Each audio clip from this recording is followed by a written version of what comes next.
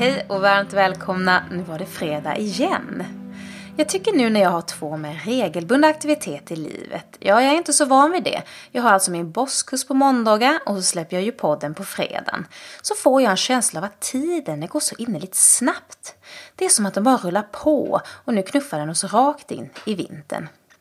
Det är så konstigt det där med tiden. Ibland vill man att det ska gå supersnabbt och ibland vill man att det ska stå stilla. Idag ska vi snacka om något som får mig att känna något av båda. Alltså tiden har förändrat den här branschen väldigt mycket. Och sen känns det samtidigt som att den har stått stilla när jag stegar in. Vi ska nämligen tala om mjölnaryrket eller kvarnägaryrket. Idag hör vi Bengt Nyberg från Limmarbacka kvarn. Jag möter dock inte upp Bengt på Limmarbacka kvarn utan på hans relativt nyförvärvade kvarn i Gisleberga i Skåne. Bengt bor nere på kvarnen i veckorna tillsammans med hans fru, medan hans son Andreas sköter om kvarnen i Halland. Det ska sägas att varumärket heter Limmarbacka, så det är det ni ska hålla utkik efter i hyllorna. När jag stiger in i kvarnen i Gisleberga så slår historiens vingslag och jag får en känsla av att tiden nästan har stått stilla. Kvarnarna står där som i begynnelsen, ståtliga som konstverk, och de arbetar på liksom de ju alltid har gjort så otroligt länge.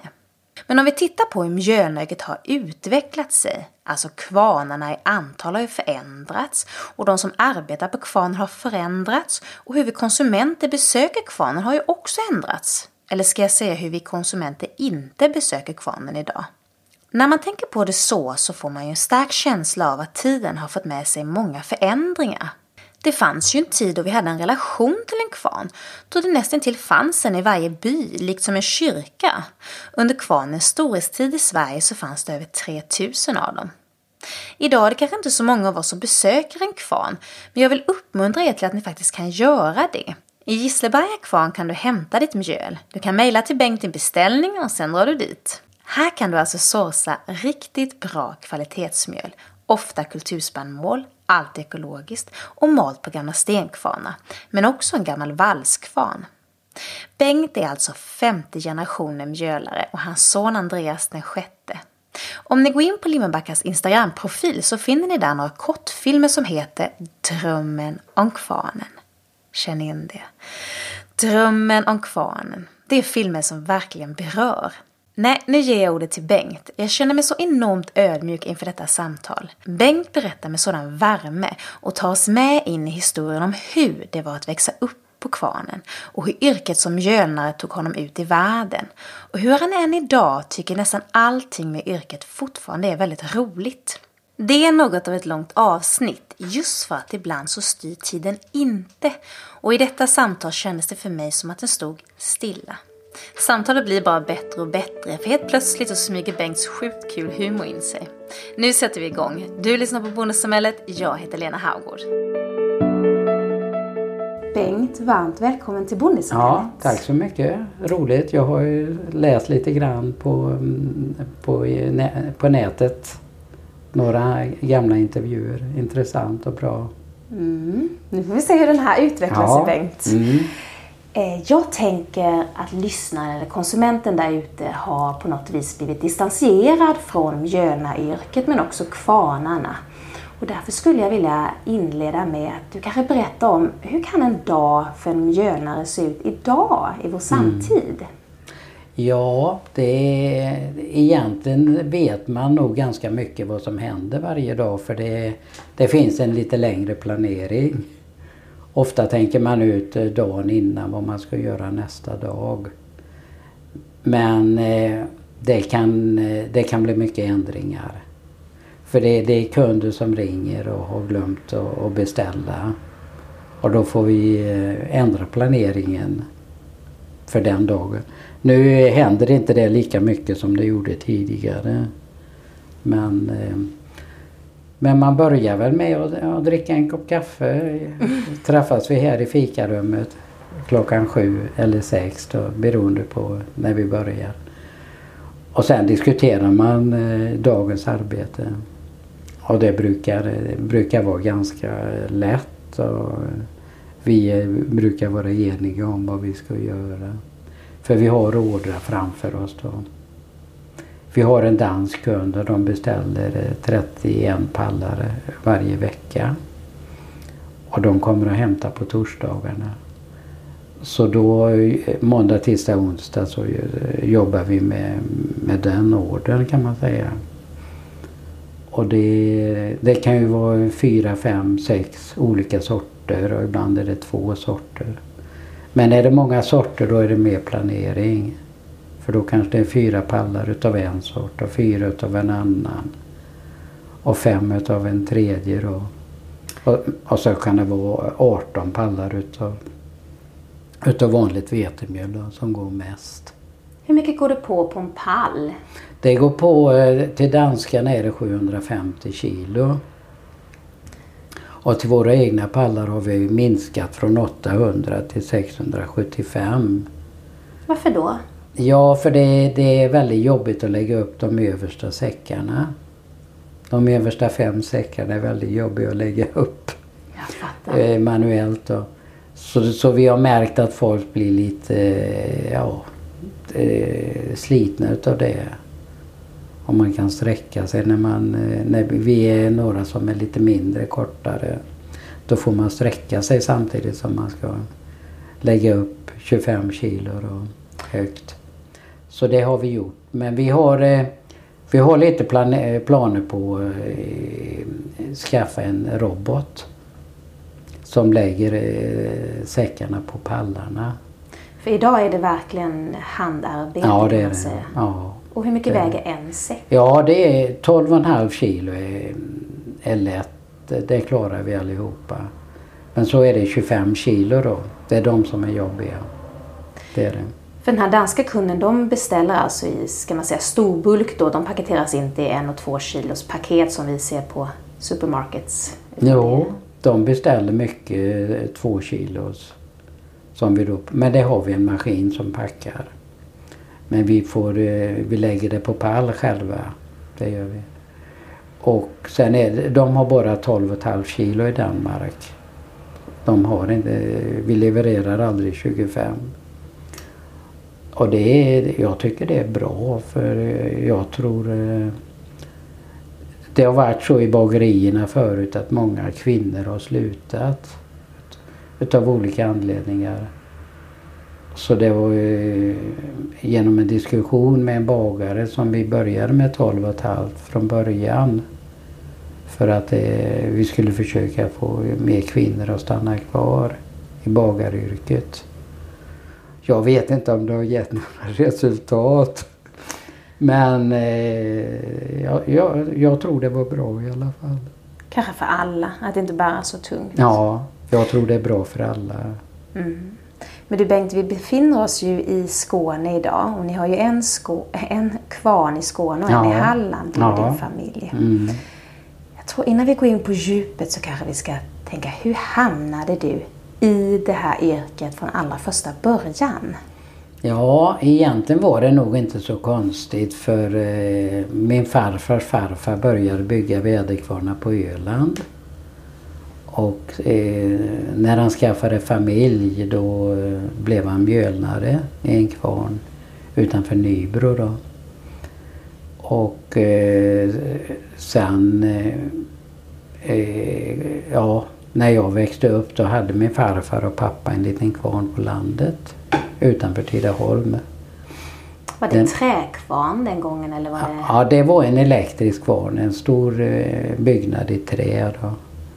Och den byggdes 1927 då. Och drevs utav kraft från ett närbeläget kraftverk. Och det var varken vingar eller vatten då vid själva kvarnen. Det var det inte, men och där växte jag ju upp då. Vi bodde precis intill och farfar och farmor bodde i huset intill också. Och min farfar speciellt, det var väl han som drog in mig i kvarnyrket. Jag var ofta med min farfar. Uppfattade du det som att han ville visa dig det, eller var du där också för att faktiskt hjälpa till en hjälpande hand? Jag vet inte om jag hjälpte till så mycket och han blev väldigt ofta irriterad på mig. Han hade lite dåligt tålamod. Men jag kom, sen nästa dag så var han på gott humör igen och då kunde jag liksom gå in till honom i kvarnen igen. Kunde det vara att du dök upp och sa, jaha, vad ska jag hjälpa till med nu då? Ja, det var väl mest att vi var där och lekte då i början och vi råkade välta säckar och sådär och det var väl inte så roligt för honom. För han var väldigt stark då och han ställde 100 kilo säckar på varandra. 100 kilo säckar? Ja, det gjorde han. Han hade sån teknik med ryggen och böjda knän. Så det gick bra då. Och det är klart, när vi råkade välta dem då när de stod två på varandra. Då hade väl nog vem som helst blivit irriterad. Ja. Det tror jag. Men han tyckte nog det var roligt samtidigt att visa kvarnen och förklara olika hur man gjorde och sådär. Inte för jag förstod så mycket i början då, men lite lärde man sig. Och sen när jag var ungefär 15 år då frågade jag om jag inte skulle tvätta alla fönstren i kvarnen. Ja, det får du gärna göra. Vad vill du ha betalt? Och frågade farfar. 1 krona fönstret då, sa jag. Mm. Var det mycket? Ja, det var mycket på den tiden. Ja. Och sen var jag klar då var det 115 fönster.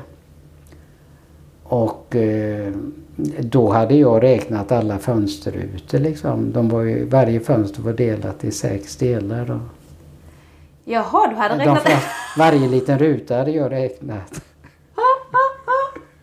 Så det blev i alla fall 115 kronor. Och det tyckte han var mycket pengar då. Men jag fick dem i alla fall då. Det är klart, farfar är väl snäll mot sitt barnbarn naturligtvis. Och då tyckte jag det var mycket pengar. För jag hade inte tjänat innan. Och då började jag hjälpa till med enklare sysslor då. Och sen när jag var 16 år då var jag skoltrött. Och ville inte börja på gymnasiet. Så då började jag faktiskt i kvarnen och jobba.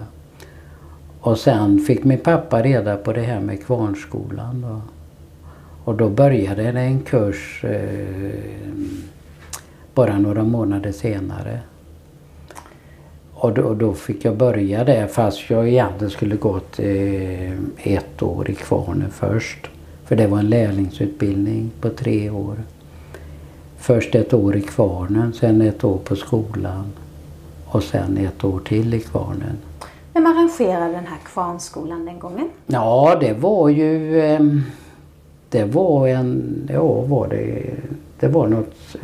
en förening då. Det hette Bygdekvarnarnas riksförbund som drev den här skolan. Men de hade även bidrag från fondbidrag då från de större kvarnarna. Så alla kvarnar betalade en viss avgift till skolan då. Och det var både från de större kvarnarna då, och från bygdekvarnarna, de små kvarnarna. Ja, för idag tänker jag kanske att de som lyssnar, de skulle inte ens tänka på mjölnar som ett yrke. Men det fanns ju en gång i historien där kvarnarna hade sin storhetstid. Ja, när var det man hade kvarnar? Ja, när det fanns som mest kvarnar i Sverige så var det nog på 1940-talet. Då var det ungefär 2500 kvarnar som var med i den här Bygdekvarnarnas riksförbund. Och dessutom fanns det minst 1000 kvarnar till som inte var medlemmar. Och det är väl ingen som vet några exakta siffror där då, men jag har en bok om alla kvarnar från 1940. Och där har jag gjort en uppskattning att det var 2500 ungefär då. Wow! Så då fanns det många och då hade alla i befolkningen kan man säga, eller inte alla men många, de allra flesta. De hade varit i någon kvarn. Man hade en relation till sin Ja, kvarn. man hade en relation till en kvarn. Kunde det vara att man gick dit och hämtade en säck, eller kunde man komma med eget utsäde och få liksom det malt? Ja, man kunde komma med egen säd och få det malt. Det kallades legomalning. Och då fick de, då lämnade bönderna sina säckar med mjöl och några gånger om året med säd. Och sen några dagar senare så kom de och hämtade då. Och så betalade de en avgift. Och tidigare då så var det ju, då kallades det tullförmalning. Då fick mjölnaren betalt i spannmål. Ja. Så han fick ta en del utav varje säck. Och då fanns det speciella tullmått. En liten låda i trä då, som man då fick fylla med spannmål eller med vete och råg var det ju då som man malde. Vete och råg. Vete och råg, ja. Kommer du ihåg hur det var på din farfars kvarn? Hur fick han betalt? Nej, vi fick betalt i pengar då när jag började. Då var tullförmalningen borta. Det var det. Men kunde du komma ihåg hur statusen var på mjölnarämbetet den gången du var på din farfars kvarn? Ja, statusen var ju lite högre det var väl lite högre kanske än en bonde. Men så fanns det ju storbönder. De var ju högre i rang då. Och sen, men det räknades nog som lite för mer som en arbetare till exempel. Det tror jag. För det var ju småföretagare. Så de bönderna som kom till våran kvarn, de var nog kanske, om man ska prata om klasser och så var de väl lite under i klass då. Och sen var ju kvarnägaren lite förnämare än de som var anställda i kvarnen.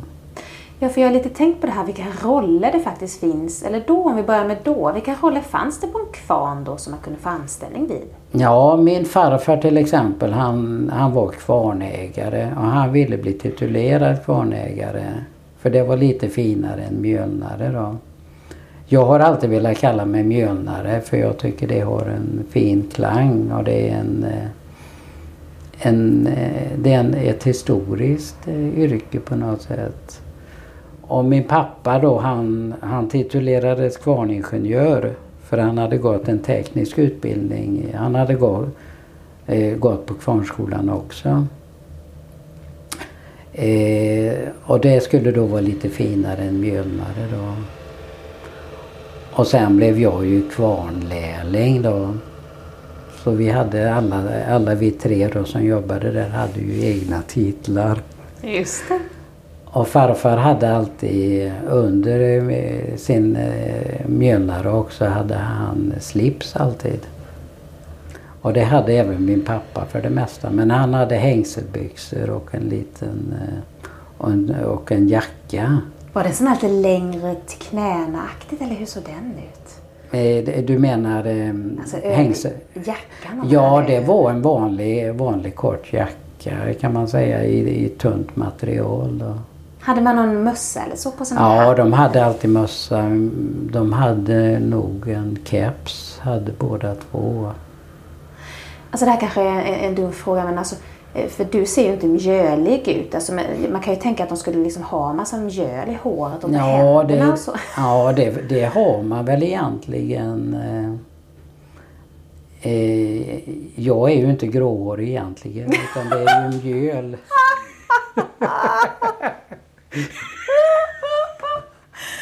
Okej. Ja, där fick jag svar på min fråga. Ja, det återgår till det här med kläderna då. Och jag hade ju overall då. Helt enkelt overall. Så vi hade olika klädedräkt, vi tre som gick i kvarnen. Men man kunde alltså, det är roligt, man kunde alltså driva en kvarn då på 3 personer. Ja, det kunde man göra. Mm. Ja, absolut. Många mjölnare var ensamma helt och hållet. Det var de. Men min pappa och farfar hade lagt upp det så att de körde ut mjölet i bil till konsumenter då, så de hade olika rutter varje dag. Så min pappa körde 3 dagar i veckan och farfar 2 dagar i veckan. Och då körde de runt i städerna runt omkring Tidaholm då, och på landsbygden då. Och då alla bakade ju hemma. Så det var... Och då kom de tillbaka var 3:e vecka, så där kom de tillbaka. Och då var det folk, många bakade både 1 och 2 och 3 säckar mjöl, 25 kilos eller 50 kilos hade vi också.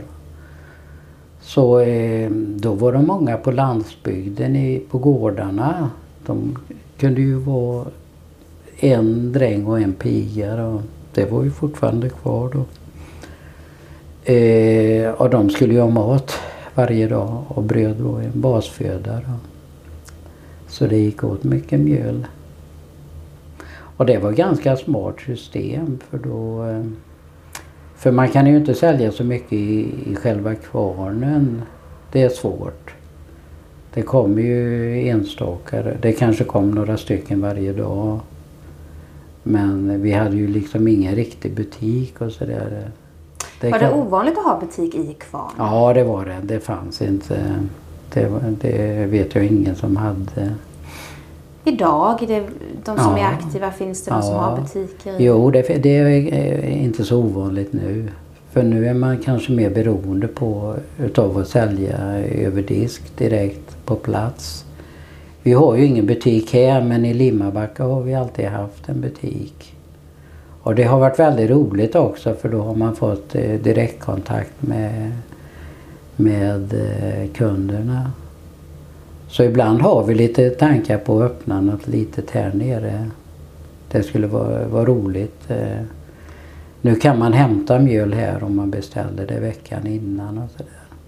Men jag tänker meningsfullt på det sättet att man skulle kunna få konsumenten tillbaka till kvarnarna. Ja, absolut. Och faktiskt upptäcka vad som händer här igen. Absolut, Jo, de som kommer hit blir ju både nyfikna och lite imponerade också. Jag blev väldigt imponerad. Det är en mäktig byggnad här, och det ligger ju i Gislaberga i Skåne vid Saxån. Så det är rätt idylliskt här. Ja, det är ett idylliskt ställe. Och det är mycket bilar som åker förbi här. Nej, jag tänkte bara fortsätta den där gången du då gick i kvarnskolan och du var på kvarnen. Tyckte du då att det här är roligt, jag vill göra det här, jag har en passion för det här, eller kände du att det är någonting jag bara gör? Eller? Nej, jag kände redan från början att det var min grej liksom. Det gick inte så lång tid. Och sen när jag kom in på kvarnskolan då, så fick jag ju lära mig allting från grunden på något sätt. Det var en väldigt bra utbildning, den bästa man kan tänka sig. Bra lärare och bra skolkamrater. Vi var bara 7 stycken. För det var på nedgång det här med den utbildningen. Det blev färre och färre sökande. Och det var ju, Kvarnskolan var ju för hela Norden. Så stort upptagningsområde var det. Wow. Och ändå fanns det inte elevunderlag nog då. Jag och Bengt blev lite avbrytna där. Men nu hör vi honom berätta om hur yrket tog honom utomlands. Alltså du såg när du var på kvarnarna hemma så såg du en annons. Ja, det gjorde jag. Ja. Och vad stod det i den? Ja, då stod det var lite olika annonser. Det var någon i Guyana som ligger i norra Sydamerika. Surinam heter det också. Och där sökte jag jobb då, men jag tror inte jag fick det. Jag sökte några jobb på lite udda platser sådär, bara lite för skojs skull. Men så var det här i USA då, det jobbet fick jag då. Och var det kombinerat jobb med studier eller det var bara jobb? Det var bara jobb, det var det. Hur kom han till USA den gången? Ja, Först fick jag ju vänta 11 månader på visum och arbetstillstånd. Det var svårt att komma in då i USA. Men sen till slut fick jag det. Och jag fick det hette Green Card då, som jag var riktig immigrant faktiskt. Det var jag. Men jag hade aldrig tänkt att stanna där för evigt. Den tanken fanns liksom inte. Men jag ville komma dit något år i alla fall. Och sen har vi ju släktingar i USA som jag hade träffat tidigare då.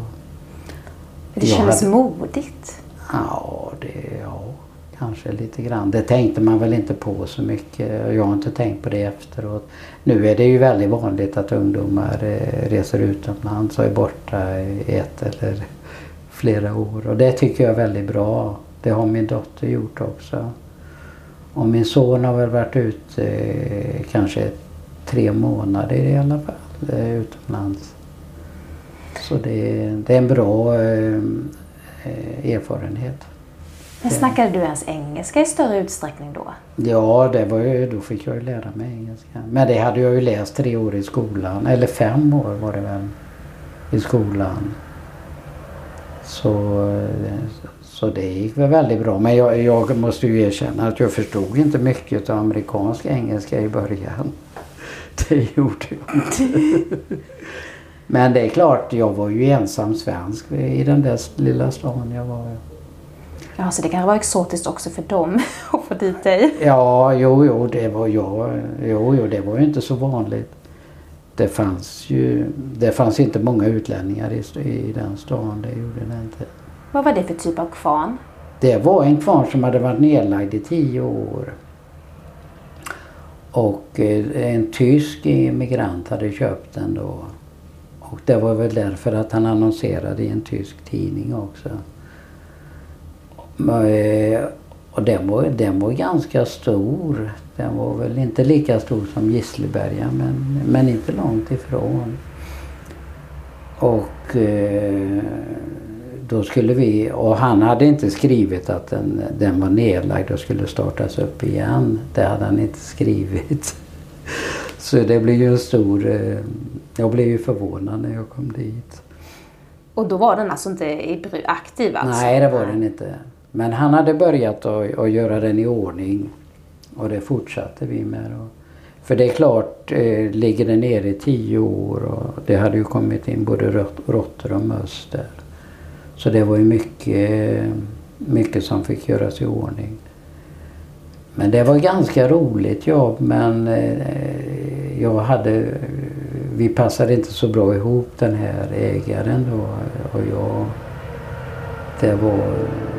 Men vi jobbade på det, men jag slutade faktiskt. Jag blev irriterad efter några månader. Så då sa jag upp mig. Vi hade precis fått igång den och kört några dagar då. Men jag klarade inte av det längre. Kunde det vara så att kvarnägaren den gången var lite som en restaurangchef? Alltså kunde vara lite ärliga absolut. Och bitska? Så var det, ja. Så var det. Såg de sig lite för även de andra liksom? Var ja, det gjorde han ju. Men annars kunde vi ju ungefär samma saker och sådär. För han hade också gått på kvarnskolan i Tyskland. Så det var... Men det var väl... Sen hade han alltid svårt att betala min lön och sådär. Och han hade köpt mycket spannmål, veter och som... Och det låg i vissa rum, hade han lagt in det liksom på golvet i rummen bara. Och satt liksom byggt en liten barriär vid dörren. Sen hade han fyllt hela rummet med spannmål. Oj! Och sen hade han köpt för mycket spannmål så han gick faktiskt i konkurs strax efteråt. Så det var synd om honom. Det var det. Det är så många frågor här, Bengt. Jag tänker, när du sa först att ni kom in i den här byggnaden och det kanske var råttor och möss. Ja. Det tänker man ju, är det någonting man generellt kan ha problem i kvarnar? Ja, för maten finns här ju. Det gör den i överflöd.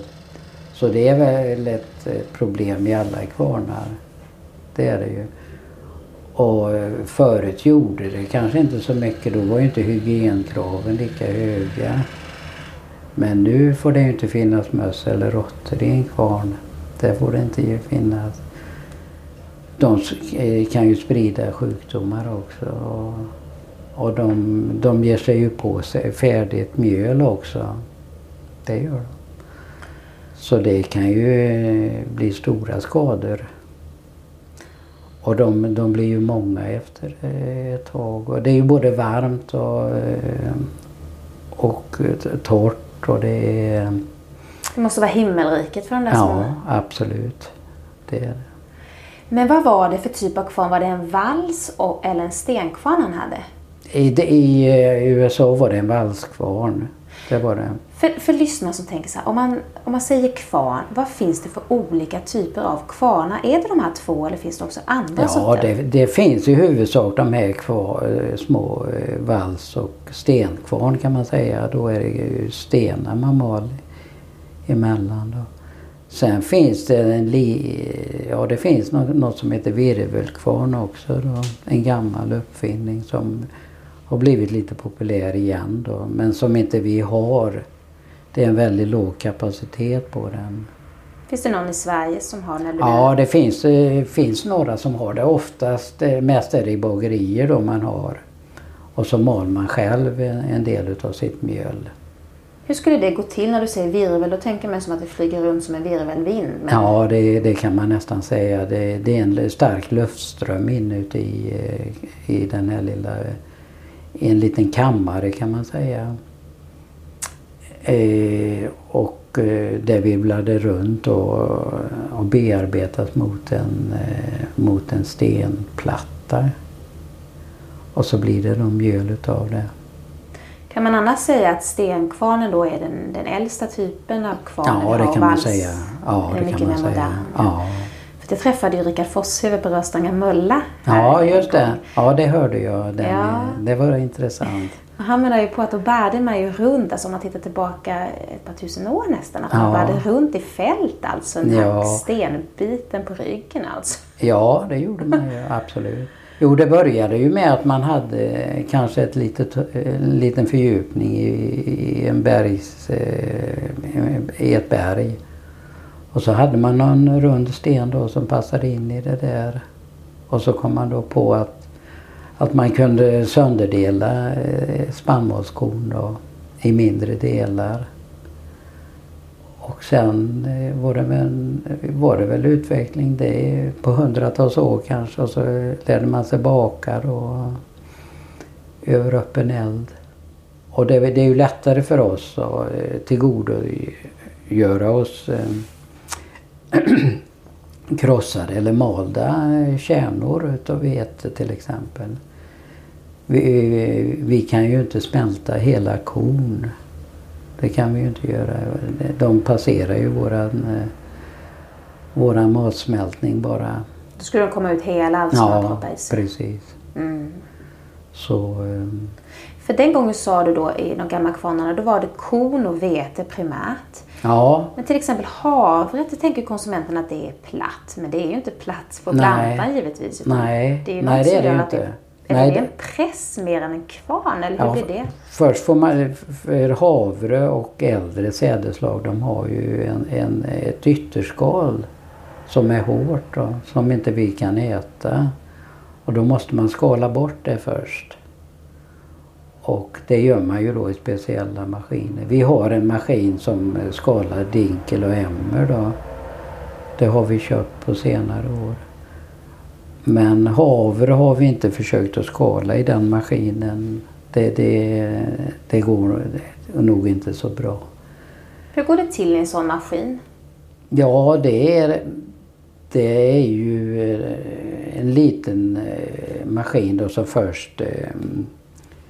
Ja, man kan jämföra det lite grann med en stenkvarn som då bearbetar kornen så att skalet lossnar ifrån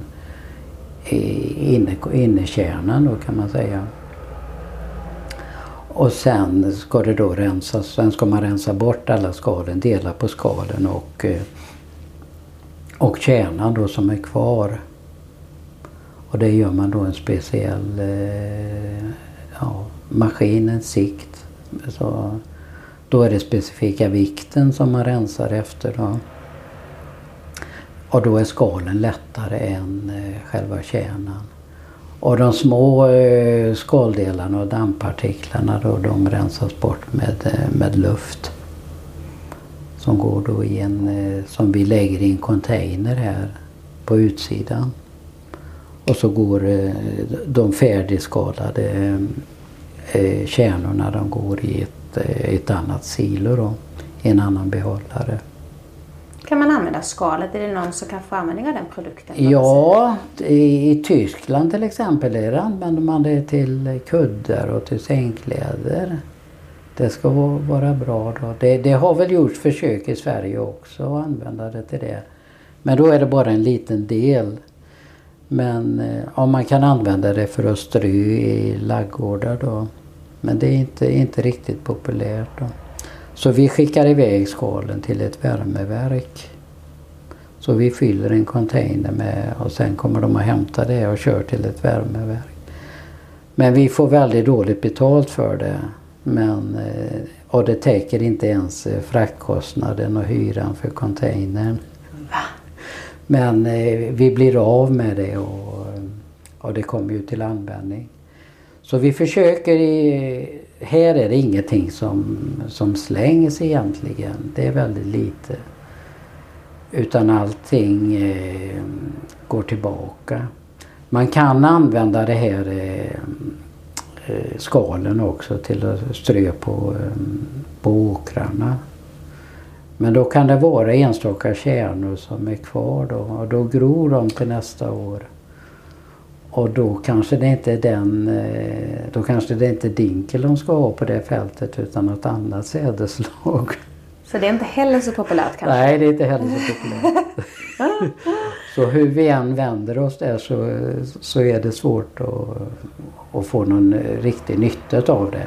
Förutom då värme. Och det är det bästa lösningen just nu i alla fall. Men det kommer folk ibland och vill ha en säck skal. Det händer ibland. Och det finns ett retreat här i närheten. Det är väl buddhistiskt eller skulle jag tro. De hämtar ibland och har i någon form av yogakuddar. Jaha. Så var och en får en yogakudde med de här skalen då.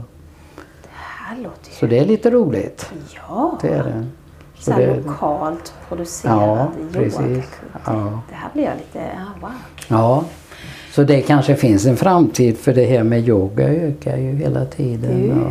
Och yogaretreat det finns ju en hel del. De har fått hämta gratis. Jag kanske tar med mig, också köper med mig säck. Min mamma är syslöjdslärare så ber jag henne laborera på konceptet. Ja, precis. Ja.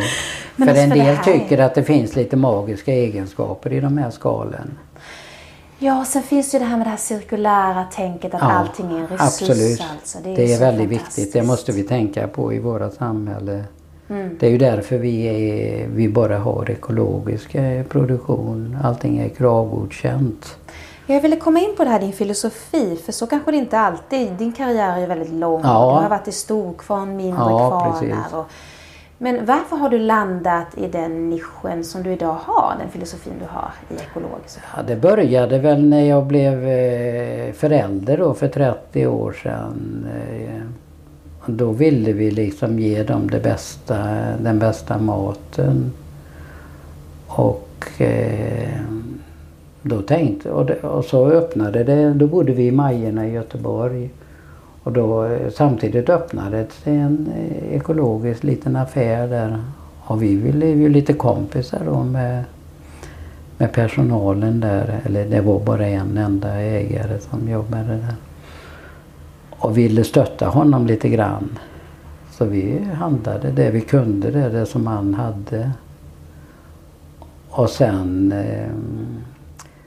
Sen när jag jobbade på en större kvarn som heter Juvel i Göteborg, då var det ju tillåtet med mycket tillsatser i mjölet. Och till slut då, det blev förbjudet mycket då i samband med EU-inträdet. Och till slut blev de så giftiga de där så vi hade ett speciellt skåp som var lufttätt och så skulle vi tömma de här förpackningarna in i det där skåpet. Så och då fanns det speciella handskar, stora handskar man hade då, som man skulle öppna den här förpackningen in i det här skåpet med utsug då. Och då då var det många av oss som undrade lite grann vad vi höll på med.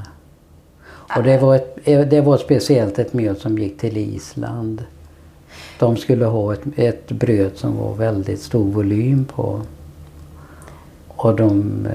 Och det skulle vara mycket kemikalier i det då för att det skulle bli riktigt volymmässigt stort. Jag sitter här lite och häpnar framför dig nu för att jag vill... Kan man gruppera det så här att om man behandlar mjöl, då är det ett typ av mjölbehandlingsmedel. Ja. Och av dem finns det många olika, eller ja, det finns det. på. Ja, precis. Ja, det gör det. Nu har det ju blivit en form av självsanering där och många av medlen blev ju förbjudna med EU-inträdet. Så nu tillsätter ju en del bakförbättringsmedel, men det är inte alls i samma omfattning. För att om man tittar på hela kedjan då, för att lyssnarna ska förstå. Om man börjar med att man odlar spannmålet. Ja. Igår läste jag för exempel på Salt och Kvarns sida och då diskuterade de lite runt de här medlen där man faktiskt kan behandla själva säden, till och med alltså manipulera utsädet i första instans precis. Och sen också vad man gör då med besprutning under det växer. Men då finns ju till exempel sådana här manipulationssorter som stråförkortningsmedel. Ja, precis. Tycker du att det är konstigt eller? Jo, det tycker jag är konstigt. Men det använder man i konventionellt jordbruk då. För att det inte ska välta i vinden eller vad? Ja, alltså? det är ju för blir det långa strån och svaga strån då välter de ju lätt och då blir det mycket svårare att tröska det. Men betyder det ungefär som en lekman som jag som inte är så van vid sädesslagen, skulle jag inte kunna skilja på ett kon och ett råg då för att de har lika långa strån nästan? Nej. Du kan ju skilja på dem, är väl inte så svårt kanske. Det är väl mest i vete man använder det om jag är rätt underrättad. Det är ju för att inte stråna ska vika sig eller gå av då innan tröskningen. För då kan man inte få med alla, de som ligger ner på marken, de kan man inte få med då allihopa då. Och ligger de läggen på marken då börjar de ju gro igen. De här, för då ligger de ju i jord och är fuktiga hela tiden. Och då blir det grönskott i där de har tröskat. Och det vill man inte ha? Nej, det vill man inte ha då. Och sen ser man, så växer liksom själva säden då, olika typer. Och det kan man naturligtvis bespruta med massa olika saker kanske. Ja, det gör de ju flera gånger då under växtperioden. Och det kan vara i förhållande till att bekämpa ogräs, men kan också vara svamp eller olika typer av sjukdomar. Ja, ogräs och sjukdomar då. Och sen, vet du hur och när och varför man sen började behandla mjölet efter? Och vad kan det vara för typer av behandlingar man gör? Kan det vara vitamin? Alltså, Ja, vitaminer skulle vi tillsätta då innan EU-inträdet. Och det var väl helt okej. För då skulle man ersätta det som försvann under malningen utav valsmalet mjöl. Det försvinner ju ungefär 20%. Och det gör det inte i stenmalet mjöl på samma sätt? För det sitter i... Ja, när man valsmal då tar man bort det ytterskalet, kli. Det tar man bort då. Och det sitter det mesta av vitaminerna och näringsämnen och smakämnen. Det sitter just i i det som man tar bort. Och med vitaminerna till satsen då skulle man ersätta de vitaminerna som försvann med klit. Och det kanske inte var så dumt egentligen. Och så tillsatte man järn också då. För att motsvarande grad som försvann med klit. Och den tanken kan man väl förstå lite grann. Den är ju inte miljöfarlig egentligen. Det är den inte. Och sen fanns det något och sen skulle man försöka få det valsmalda mjölet så vitt som möjligt. Och då ett tag så blekte man till och med det här mjölet. Och, hur då? Ja, det kunde man göra genom en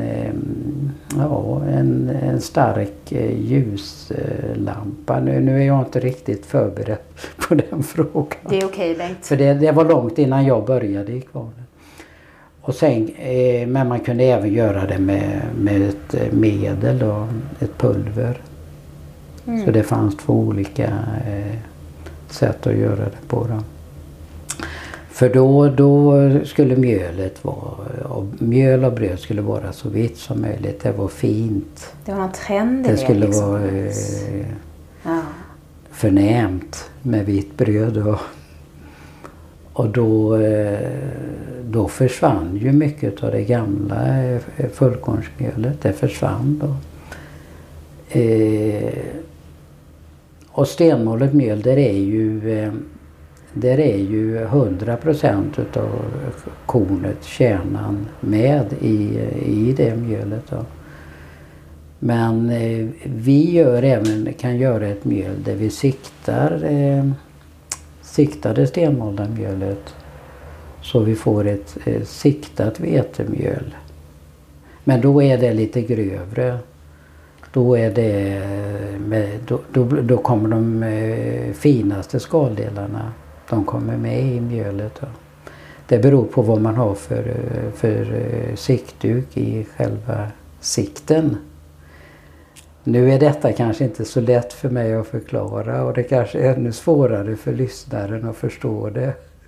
Ja. Så om man har ytterligare frågor så får man mejla eller ringa.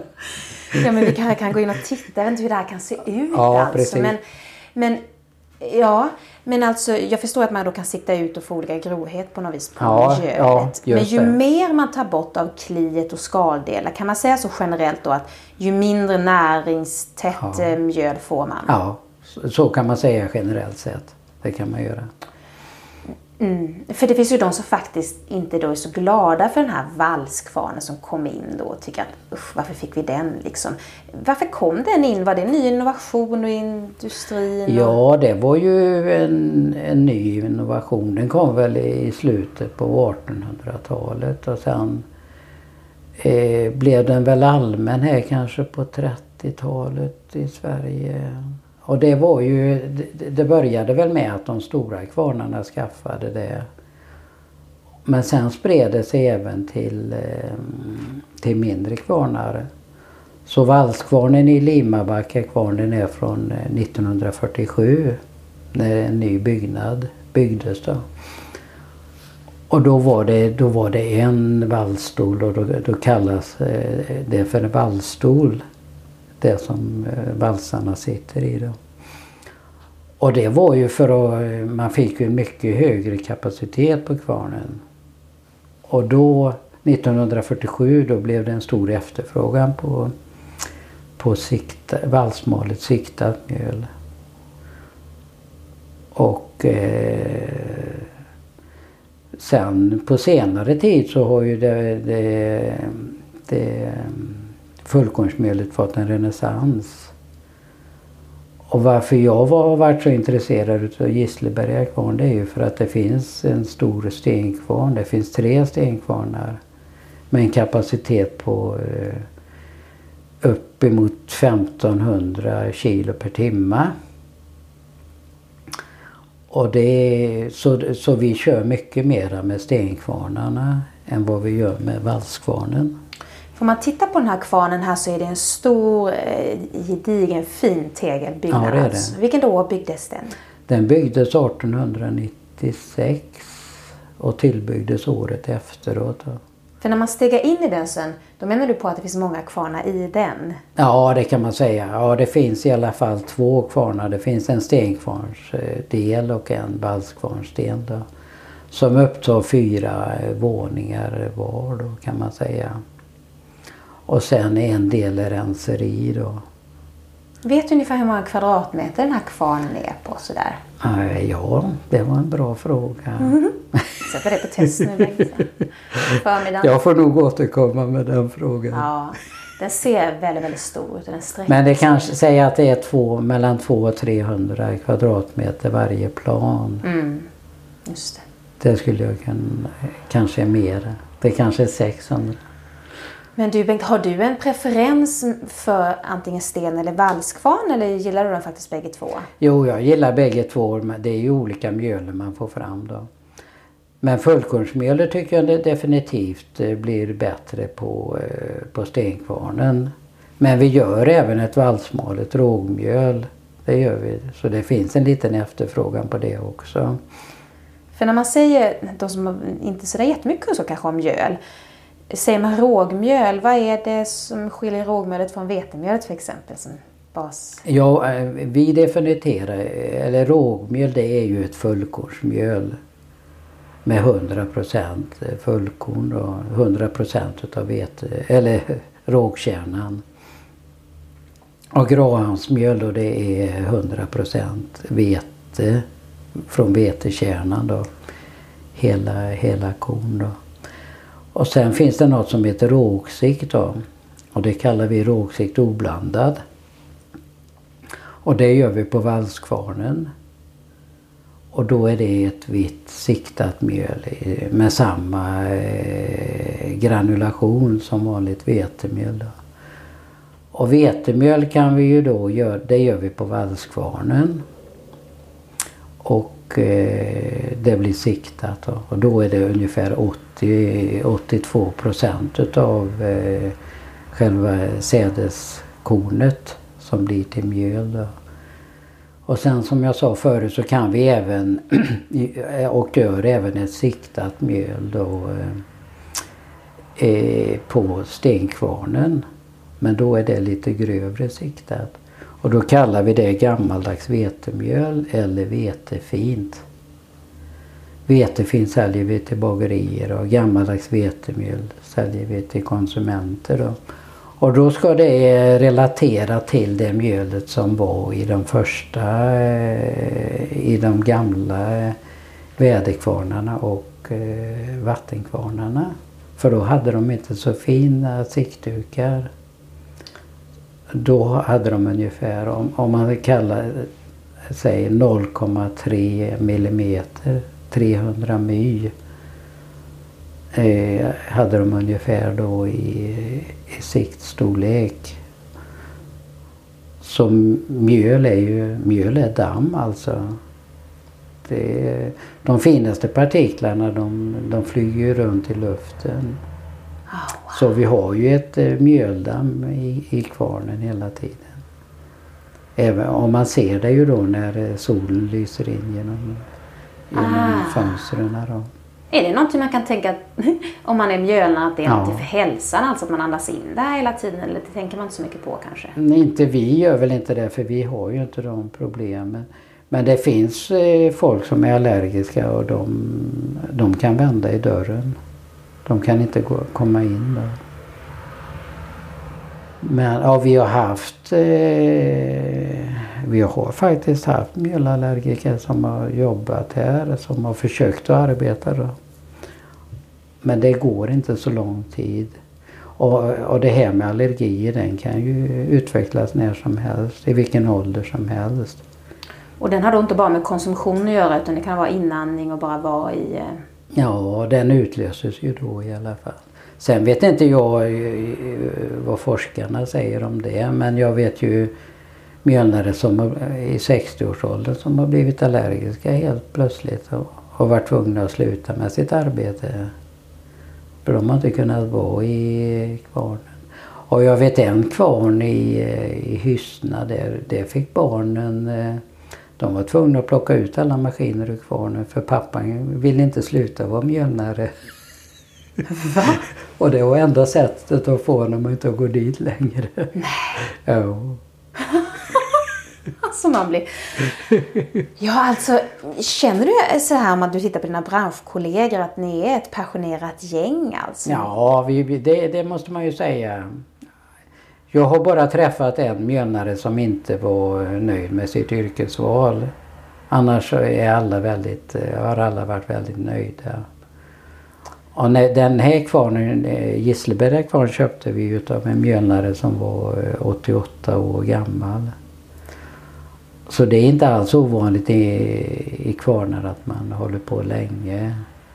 Och Bengt, du är ju 69. Ja. Och du jobbar hur mycket? Ja, jag jobbar heltid. Det gör jag. Wow. Sen har jag slutat att jobba övertid. Det har jag gjort för några år sedan. Men jag har också svårt för att sluta. Det har jag. Men om man tittar på mjölnaren och dens ansvarsområden och roll. Ja. För att vi pratade lite om hur det också har skiftat lite om man tittar på stora kvarnar och så. Att det kan faktiskt finnas de som bara har med en teknisk uppgift och tittar på underhåll och sådär. Men i er kvarn här, vad är din roll som mjölnare då? Ja, det är väl... Vi måste hålla koll på kvaliteten hela tiden. För vi kan inte skicka ut något mjöl som inte går att baka på. Så nu är det ju våra mjölnare Ulf då, kvarnmästare, som har hand om kvaliteten. Så innan vi köper in spannmål då skickas det ett prov hit och så analyserar Ulf det. Och även det vi får ifrån som vi legomal åt en dansk firma. Innan de köper in det så kommer det ett prov till oss. Och Ulf analyserar då.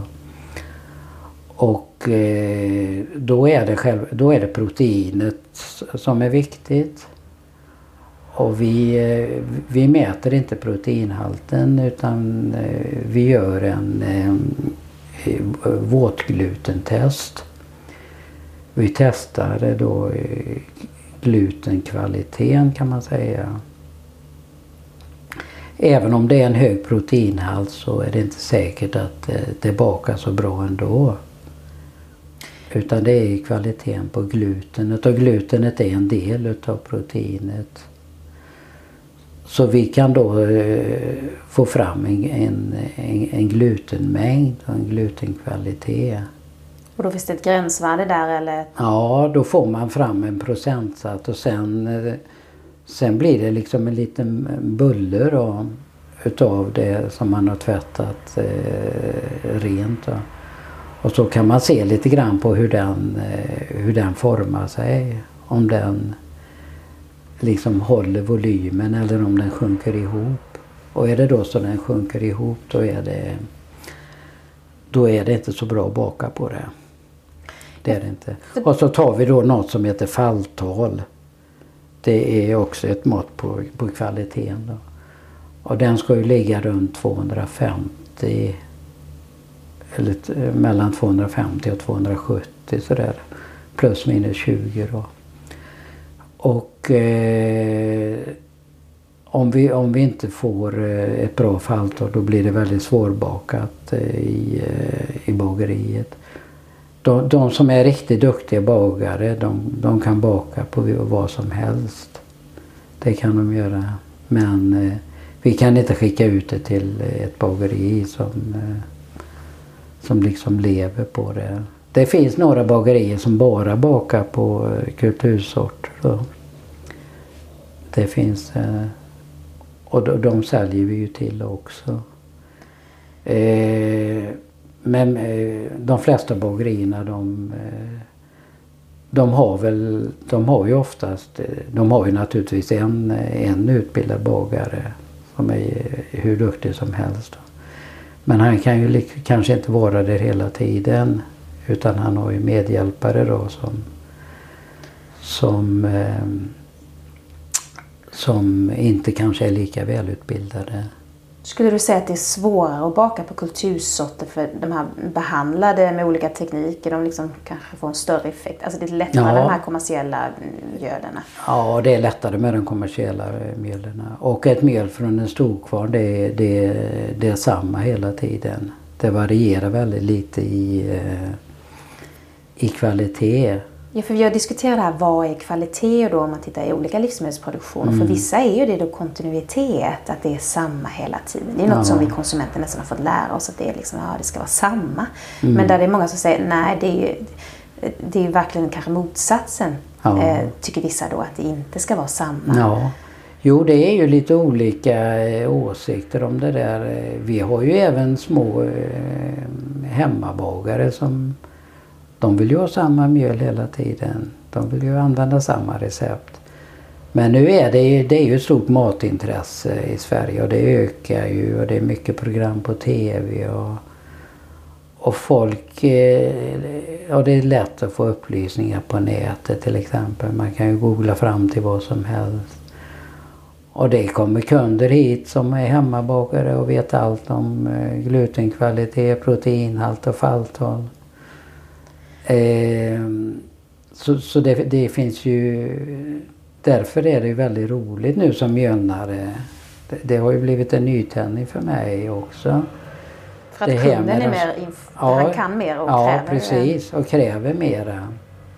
Det är inte bara, de vill inte bara ha ett bra mjöl utan de vill få ett gott bröd också. Ja, men det är ju det. Jo, det förväntas. Maten ska inte bara mätta utan den ska smaka gott också. Ja, precis. Men det tar ju tillbaka då i ledet att du kanske måste också ställa höga krav på leverantörerna då av spannmål. Absolut. Ja. Men Bengt, hur gör man det? För att när jag läser historia så får jag liksom en känsla av att ni nästan säger att de kunderna ni har idag, eller vad ska jag säga, de leverantörerna som levererar spannmål, det är nästan blivit som vänner alltså. Ja, det har det blivit, absolut. Hur många samarbetar du med idag? Skulle man kunna säga så? Ja, vi har väl kanske 15-20-tal bönder som vi samarbetar med. Nu har Andreas tagit över de flesta kontakterna där. Men en del flera av dem har varit med mig i 15 år. Och vi har ju tagit fram det här Halles lantvete då bara från några kilo. Och nu har vi kanske 40-50 ton som vi mal per år då. Wow! Och vi har fått en odlare på Öland då som odlar Ölands lantvete åt oss. Och också, de har fått en nytändning de här odlarna. Och vi har ett par odlare då som är väldigt nördiga när det gäller de här gamla sorterna. Som är med, vi är med i en förening som heter Alkorn. Och vi får ju då genom dem och vi har fått ifrån något som heter Bertebo stiftelse har vi fått, det fick vi Hallens lantvete ifrån dem då. För de kan kräva ut en del utsäde från genbankar och liksom ja, just det. Jo, Alkorn har ju, de har ju det finns ju till och med, de har ju ett eget litet lager då med olika gamla sorter som de portionerar ut till medlemmarna då. Så får man göra då. För kan man säga att så länge du inte har behandlat kornet och det ligger torrt sådär, eller kan det då hållas vid liv länge alltså? För att ett vanligt frö säger de att man gärna ska så nästa säsong eller så. Grobarheten minskar ju med tiden då. Så den är ju kanske 95% eller mera då efter det första året. Och sen minskar det ju då, men man har ju hittat kärnor som har varit 2000 år gamla. Som har grott? En del av dem har grott. Som man har kunnat få fram då. Gamla sorter, emmer till exempel, har ju kommit fram på det viset. Det är coolt. Ja, det är det. Och nu är det ju mycket, nu finns det äldsta sädeslaget är ju något som heter enkorn då. Och det är ju, det har man också hittat och det är ju någonting som kommer nu framöver. Och det är ju då äldre än emmer. Emmer räknar man ju med kan vara en 8000 år gammalt. Va? Så man odlade det för så länge sedan då. Wow! Och dinkel är ju lite nyare då. Och Hallands lantvete utvecklades ju på, jag tror det utvecklades på 1800-1900-talet. Kanske till och med från 1600-talet. För det finns landsorter då från olika delar utav Sverige. Och då har de utvecklat sig genom många tiotals år. Eller hundratals år. Och anpassat sig till förhållandena på den platsen där det har vuxit. Just det. För känner du bönder idag i Sverige som förädlar sorter eller försöker liksom att på något vis... försöker man fortfarande få fram lite nya sorter? Eller liksom man försöker få fram nygamla sorter kan man säga. Och det finns ju folk som hittar en gammal säck på logen till exempel som har hängt där i 50 år. Och då skakar de ur den här säcken då, och så hittar de lite gamla korn då, som de sår i en kruka. Ja, det kan vara så basalt liksom. Så börjar det ju då. Ja. Så i den här föreningen Alkorn det finns det människor som brinner för det här. Och det är klart om folk ärver en gård till exempel som inte har varit, den kan ju fortsätta brukas men den kan ju också ha legat ner i 40-50 år och så hittar de några säckar då utav gårdens spannmål. Det är väldigt intressant. Det är det. Jag tänker Bengt, om din leverantörsbas då är så här, du har en fin relation med dem. Vad gör man då när de säger så här, de skickar in tester för kvalitet hos er. Om det då inte håller måttet. Och vad händer då? Vad har man för typ av avtal? Säger du så här, det kan inte vi använda? Nej, nu har inte vi... Jag har varit med och skrivit ett skriftligt avtal genom åren. Men annars har vi inte haft det. Utan de är införstådda med detta. Att det kanske går till foder då, där de odlar. För det går ju ändå att använda det som foder. Men då förlorar de ju lite pengar. För brödvete är ju till exempel mera... Det är ju dyrare. Men ofta har de egna djur också så de kan använda det till djurfoder. Då. Så då, men det är klart det blir ju ett slag för dem om vi inte kan ta emot det. Då. Och också för det djur man har. Ja. Det andra änden som för då kan det ju helt plötsligt fattas 100 ton utav det som vi har beräknat få in. Då. Sen är det inte så lika känsligt med kultursorterna då för de håller lite bättre en jämnare kvalitet. För deras rotsystem går ner längre i marken. Så det är inte lika väderberoende. Och kultursorterna och där är det lite större svängningar i kvalitetsindex. Så det kan vi ta emot även om det är lite sämre kvalitet. Det kan vi göra. Så det är sällan de som odlar kultursorterna att det blir nedklassat. Vilket kan man få mest betalt för? Kornet eller vetet? Eller kan det svinga? Ja, det är väl lite olika från år till år det där. Rågen den har väl betalats oftast lite mindre. Men man kan ha det är kanske en lite säkrare gröda odla för bonden. Och den såg man ju i allmänhet på hösten. Och många odlare de vill liksom ha gjort så mycket som möjligt på hösten så att då sover de lite bättre på vintern när de går i ider. De gör liksom det, nu är säsongen slut, nu är det dags för vila. Nej men det är ju olika bönder, en del vill odla råg och en del vill odla vete till exempel. Och så kanske de har eller jordar som passar för olika säd, för råg eller vete då.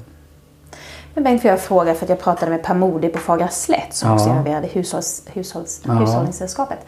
Och han menar då på, han är ju ekologisk med baljväxter, men att man kan faktiskt säga att man får ungefär 25-30% mindre skörd på grund av att man är ekologisk. Är du enig i det eller inte enig? Ja, det blir ju, i allmänhet blir det ju mindre, men nu utvecklas ju, odlarna utvecklas hela tiden. Man kanske blir bättre på tekniker för ogräsbekämpning. Jo, det har hänt mycket på de här 15 åren jag har haft Limmabackakvarn. Nu finns det ju såna här så de ogräsrensare kan man säga. Maskinella då, som tar bort mycket av ogräset. Och sen gäller det ju för dem att de har en form av växelbruk då. Just det. Så att de har inte vete liksom varje år då. Och jag har förstått så är det en cykel på 7 år. Och så det är ganska lång cykel. Ja, det är det. Och då ska de till exempel ha vall och gräs ett par av de där 7 åren. Jag kan inte det där alls, men... Nej, för du har egentligen inte en bakgrund av att någonsin varit spannmålsodlare. Nej, den bakgrunden har jag tyvärr inte. Jag försöker vara med på så många sådana här fältvandringar jag kan. Och det har varit väldigt roligt att vara med. Så jag försöker vara med några gånger varje år. Och jag är med i LRF också. Går på en del av deras möten. Och föreningen Alkorn har ju gett mig mycket också.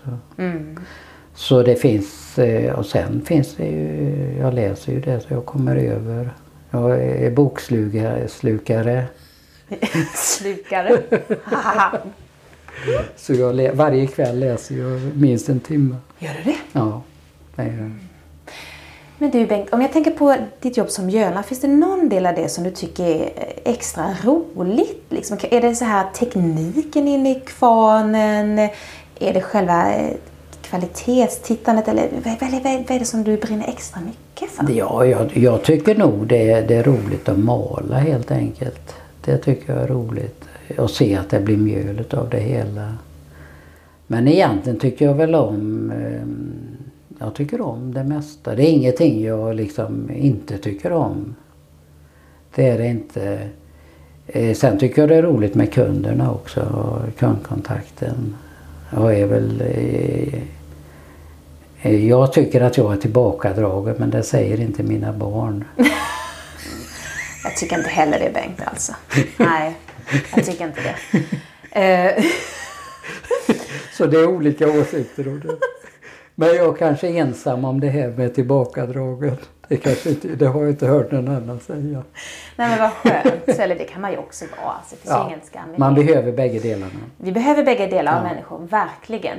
Men innan vi avslutar måste jag fråga, liksom, för den som lyssnar, om man då tänker på sädens väg innan det blir till mjöl. Om du skulle kunna ta vetet och bara förklara, hur kommer det in i kvarnen? Vad händer stegvis in till att det läggs i sin påse? Om vi tar stenmalens... Ja, vi kan ju försöka dra hela kedjan då. Vi köper ju in det som är godkänt av oss och som vi har kontrollerat och, eller analyserat. Och sen när vi behöver då, de flesta odlarna de har lagringsmöjlighet hemma. Och torkmöjlighet. Men vi får även en del otorkat då, som kommer i skörd. För vi har en egen tork här på Gisleberga då. Och ibland kommer ju bonden själv då med sin traktor. Men oftast kommer det med lastbil, att de lastar hemma på gården. Och då är det ungefär 40 ton. Som kommer på en lastbil med släp då. Och så tippas det i en grop. Gallerförsedd grop då. Man kan öppna antingen på sidan eller också får man tippa av lasset då. Och sen går det igenom så går det upp till översta våningen med en elevator. Det är ett band med skopor. lyfts det upp till översta våningen och sen går det ner igenom ett grovrenseri, ett silorenseri då. Och då tar man bort de grövsta föroreningarna då. Det kan vara halmstrån och det kan vara stenar och damm och jord med rester då. Och små halva skadade kärnor till exempel. Och ogräsfrön vill man också ha bort då. Så mycket av det går bort då i silorenseriet. Och sen läggs det oftast i en silo då. Och vi kan lagra 2000 ton här. Vi har många silosbehållare då. Och sen efter det har gått igenom det då kommer det ju så småningom in i kvarnen. Och då rensas det igen då i ett kvarnrenseri. Och då har vi 2 olika renserier. Ett för kvarnen, valskvarnen och ett för stenkvarnen. Och då rensas det igen. Och så går det då till olika behållare. Och sen därifrån tas det in i kvarnen då. Så ska vi då mala till exempel stenmalet rågmjöl.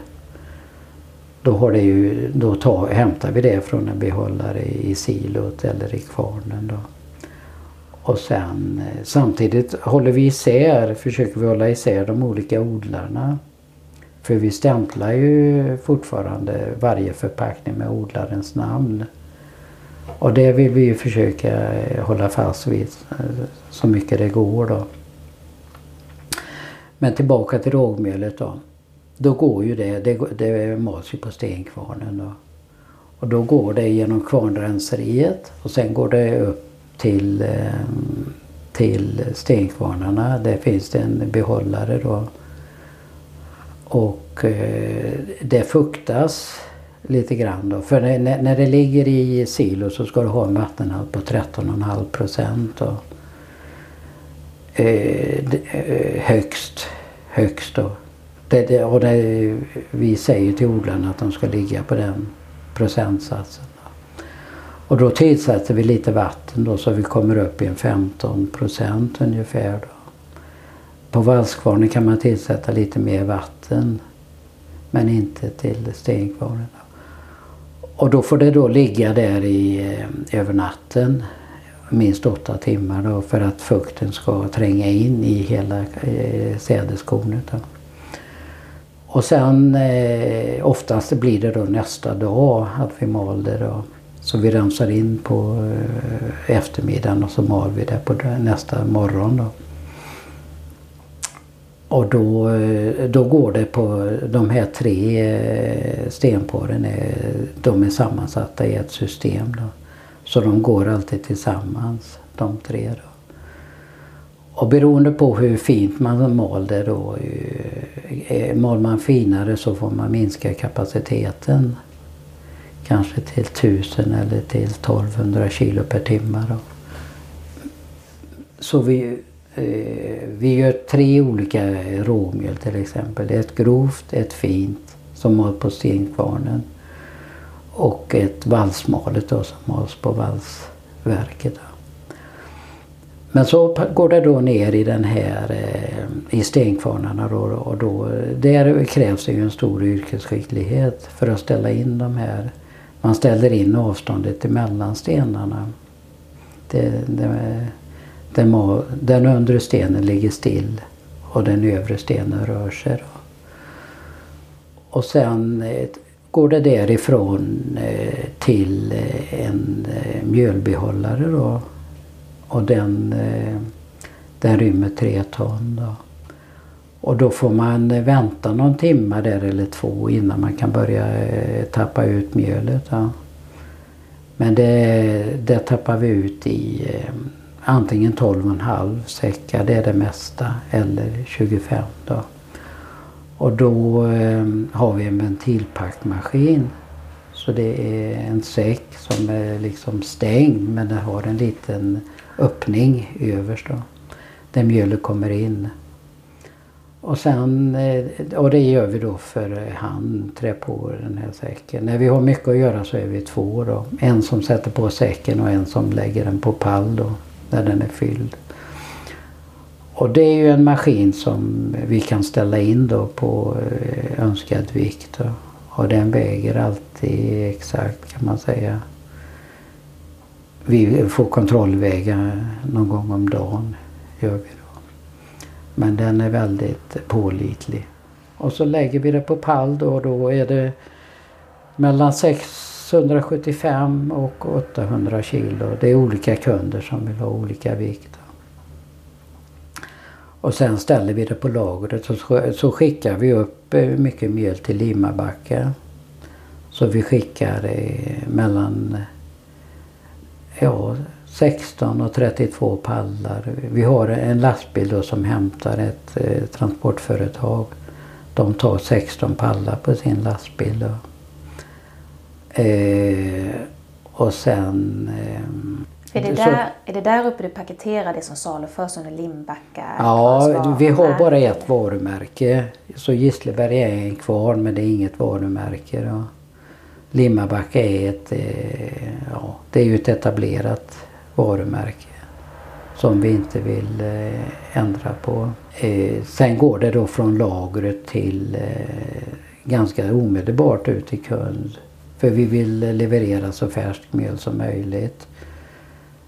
Så många gånger är det bara några dagar gammalt vårat mjöl. Det är ju också en av våran filosofi att det ska vara så färskt som möjligt. För speciellt de senmalda mjölerna, fullkornsmjölerna, de tappar mycket i smak när det lagras. Så det är nymalet mjöl bäst då. Men en del bagare vill ha det lagrat i 30 dagar då. För då det börjar en mognadsprocess i malet mjöl omedelbart då, när det har blivit malt. Och efter 30 dagar så är det, tycker många bagare att det är lättare att baka på det då. Och det kan man då tillsätta askorbinsyra, men det gör vi ju inte heller. Vi tillsätter inget som helst. Kan det i alla fall få det till mogna snabbare? Eller ja, precis. Ja. Då bakar färskt mjöl bättre och lättare. Mm. Och sen går det då, det som vi kör till Limabacka, det mesta det går till Limabacka kvarn först. Och så går det vidare till kunderna då. Men vårt mål är att vi ska kunna skicka till södra Sverige härifrån direkt då. Så det har vi börjat med för något år sedan. Och det tycker ju bagerierna här i Skåne är bra då. För då det blir mer närproducerat. Mm. Alla våra kunder vill ju ha närproducerat. Det är bra. Och ekologiskt då. Fantastiskt. Ja, men närproducerat är lika viktigt tycker jag. Ekologiskt kanske är lite viktigare i och för sig. Men närproducerat kommer väldigt tätt in på. Verkligen. Det gör det. Men du Bengt, när man är där inne i kvarnen och man liksom sätter den på play. Ja. Alltså går det till så? Trycker man på en knapp och så rullar allting? Eller är det många knappar? Alltså, nej, det är i princip en knapp för varje anläggning. Stenkvarnen är lite mer manuellt. Och det är det. Men det är ju, istället för en knapp så är det 3 knappar typ då. Så nu går vi in i detalj, men alltså det kommer till en ledfråga alltså där jag vill höra in till. När man väl har tryckt på play, vill man att det bara spinner på, eller är det okej att liksom stänga av och sätta på och stänga av? Eller liksom, alltså. Man vill gärna köra en så stor post som möjligt. Det vill man gärna göra. Men det gjorde man då, för det var en storkvarn som ägde den här kvarnen förut då, som hette Juvel. Och då malde man långa serier, vi kallar det poster då. Men nu är det ett lite mer småskaligt tänkt då. Och vi vill inte måla upp ett stort lager, för då blir det ju inte färskt ut i kund. Så därför har mjölnarna här fått ställa om sig. Och att det blir mindre poster då. Och det har väl varit lite svårt egentligen i vissa lägen. För det är klart det är lätt att mala en post som är 20 ton än om det är 5 ton till exempel. För det är ju nästan lika mycket arbete. Det är bara det att kör man en stor post då går det några timmar längre.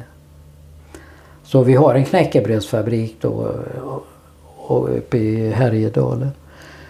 Och de köper det i storsäck då.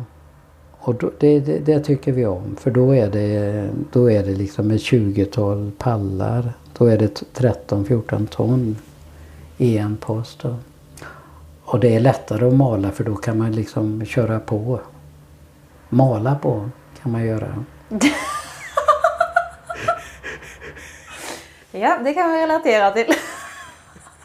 Det är ju ett uttryck som det använder man ju inte bara i kvarnarna utan det kan man ju använda till annat också. Verkligen. Men du Bengt, nu jag kan inte ta hela din dag här fast jag skulle kanske tänka mig att jag skulle kunna vara här i flera dagar. Men alltså, om man följer er lite, ni har ju utvecklats väldigt mycket och varumärket har utvecklats mycket på sistone och ni har ju också gjort de här kortfilmerna och så kommer det bli en lite längre film som heter Drömmen om kvarnen. Ja, precis. Vad betyder det för dig, Drömmen om kvarnen?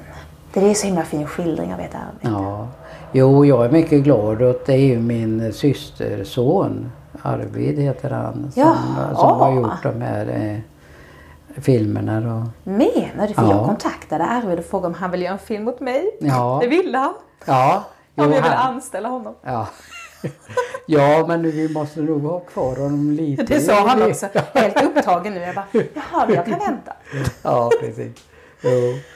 Jo, det har ju varit väldigt roligt för jag har haft kontakt med några dokumentärfilmare förut. 2 stycken genom årens lopp. Men det har inte blivit, det har runnit ut i sanden. Det är ju ett ganska smalt område. Det här med en dokumentärfilm om en kvarn.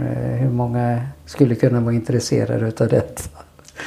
Men nu kanske intresset ökar. Och min systerson då, han har gjort en lite längre kortfilm. Nu är den uppe i 14 minuter då. Och vi har varit ute och visat den lite här och där i skolor och i hembygdsföreningar och sådär. I väldigt liten skala då.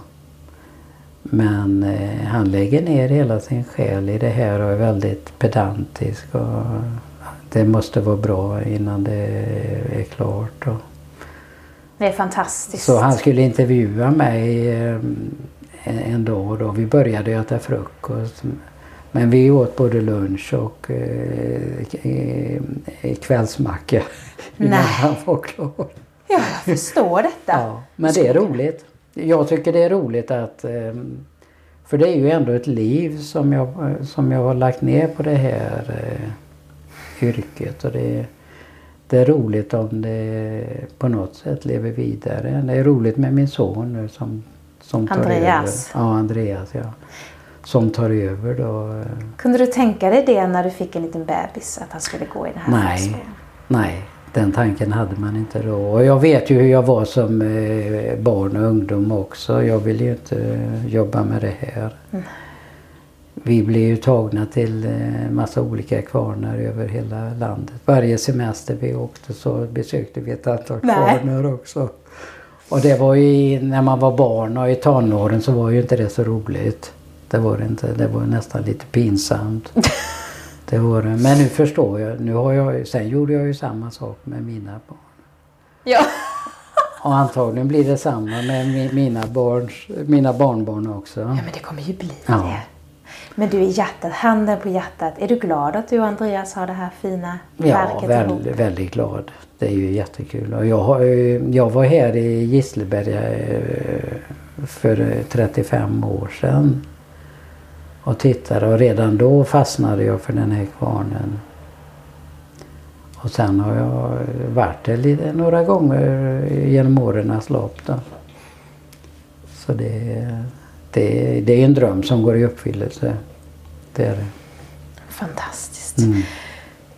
Men du Bengt, jag tror jag ska säga 1000 tack och hoppas kanske att vi kan ta en liten tur ut och jag får se vad som händer absolut. här. Men det är inte omöjligt att jag återvänder hit för att du har ju 2 andra gedigna kollegor här som har stor erfarenhet av trakten här och den här kvarnen specifikt. Ja, absolut. Så kanske skildrar vi mer. Ja, jag tycker det finns 2 objekt till här. Ja, jag ska nog ta mig an de här objekten. Jag vet inte om de blir kallade objekt. Ja, men jag kan hitta på något annat alias. Ja, precis. Men du Bengt, 1000 tack för att du tog dig tid idag. Ja, det var roligt att du kom Lena. Välkommen tillbaka. Tack. Tack för att ni tog er tid att lyssna på detta något långa avsnitt. Jag hoppas att ni på något vis fick upp ögonen för kvarnen igen och kanske försöker att besöka den. Tänk på att ni ibland faktiskt kan hämta ett mjöl på kvarnen. Ta kontakt med den lokala kvarnen och se vad som sker där. Dela gärna detta avsnitt med någon du tror kanske har en liten skev bild till mjöl. För det har ibland fått ett väldigt dåligt rykte och ibland kanske med all sin rätt. Men det finns kvalitetsmjöl på marknaden. Detta avsnitt bevisar just det. Vi ses när tiden vill nästa vecka.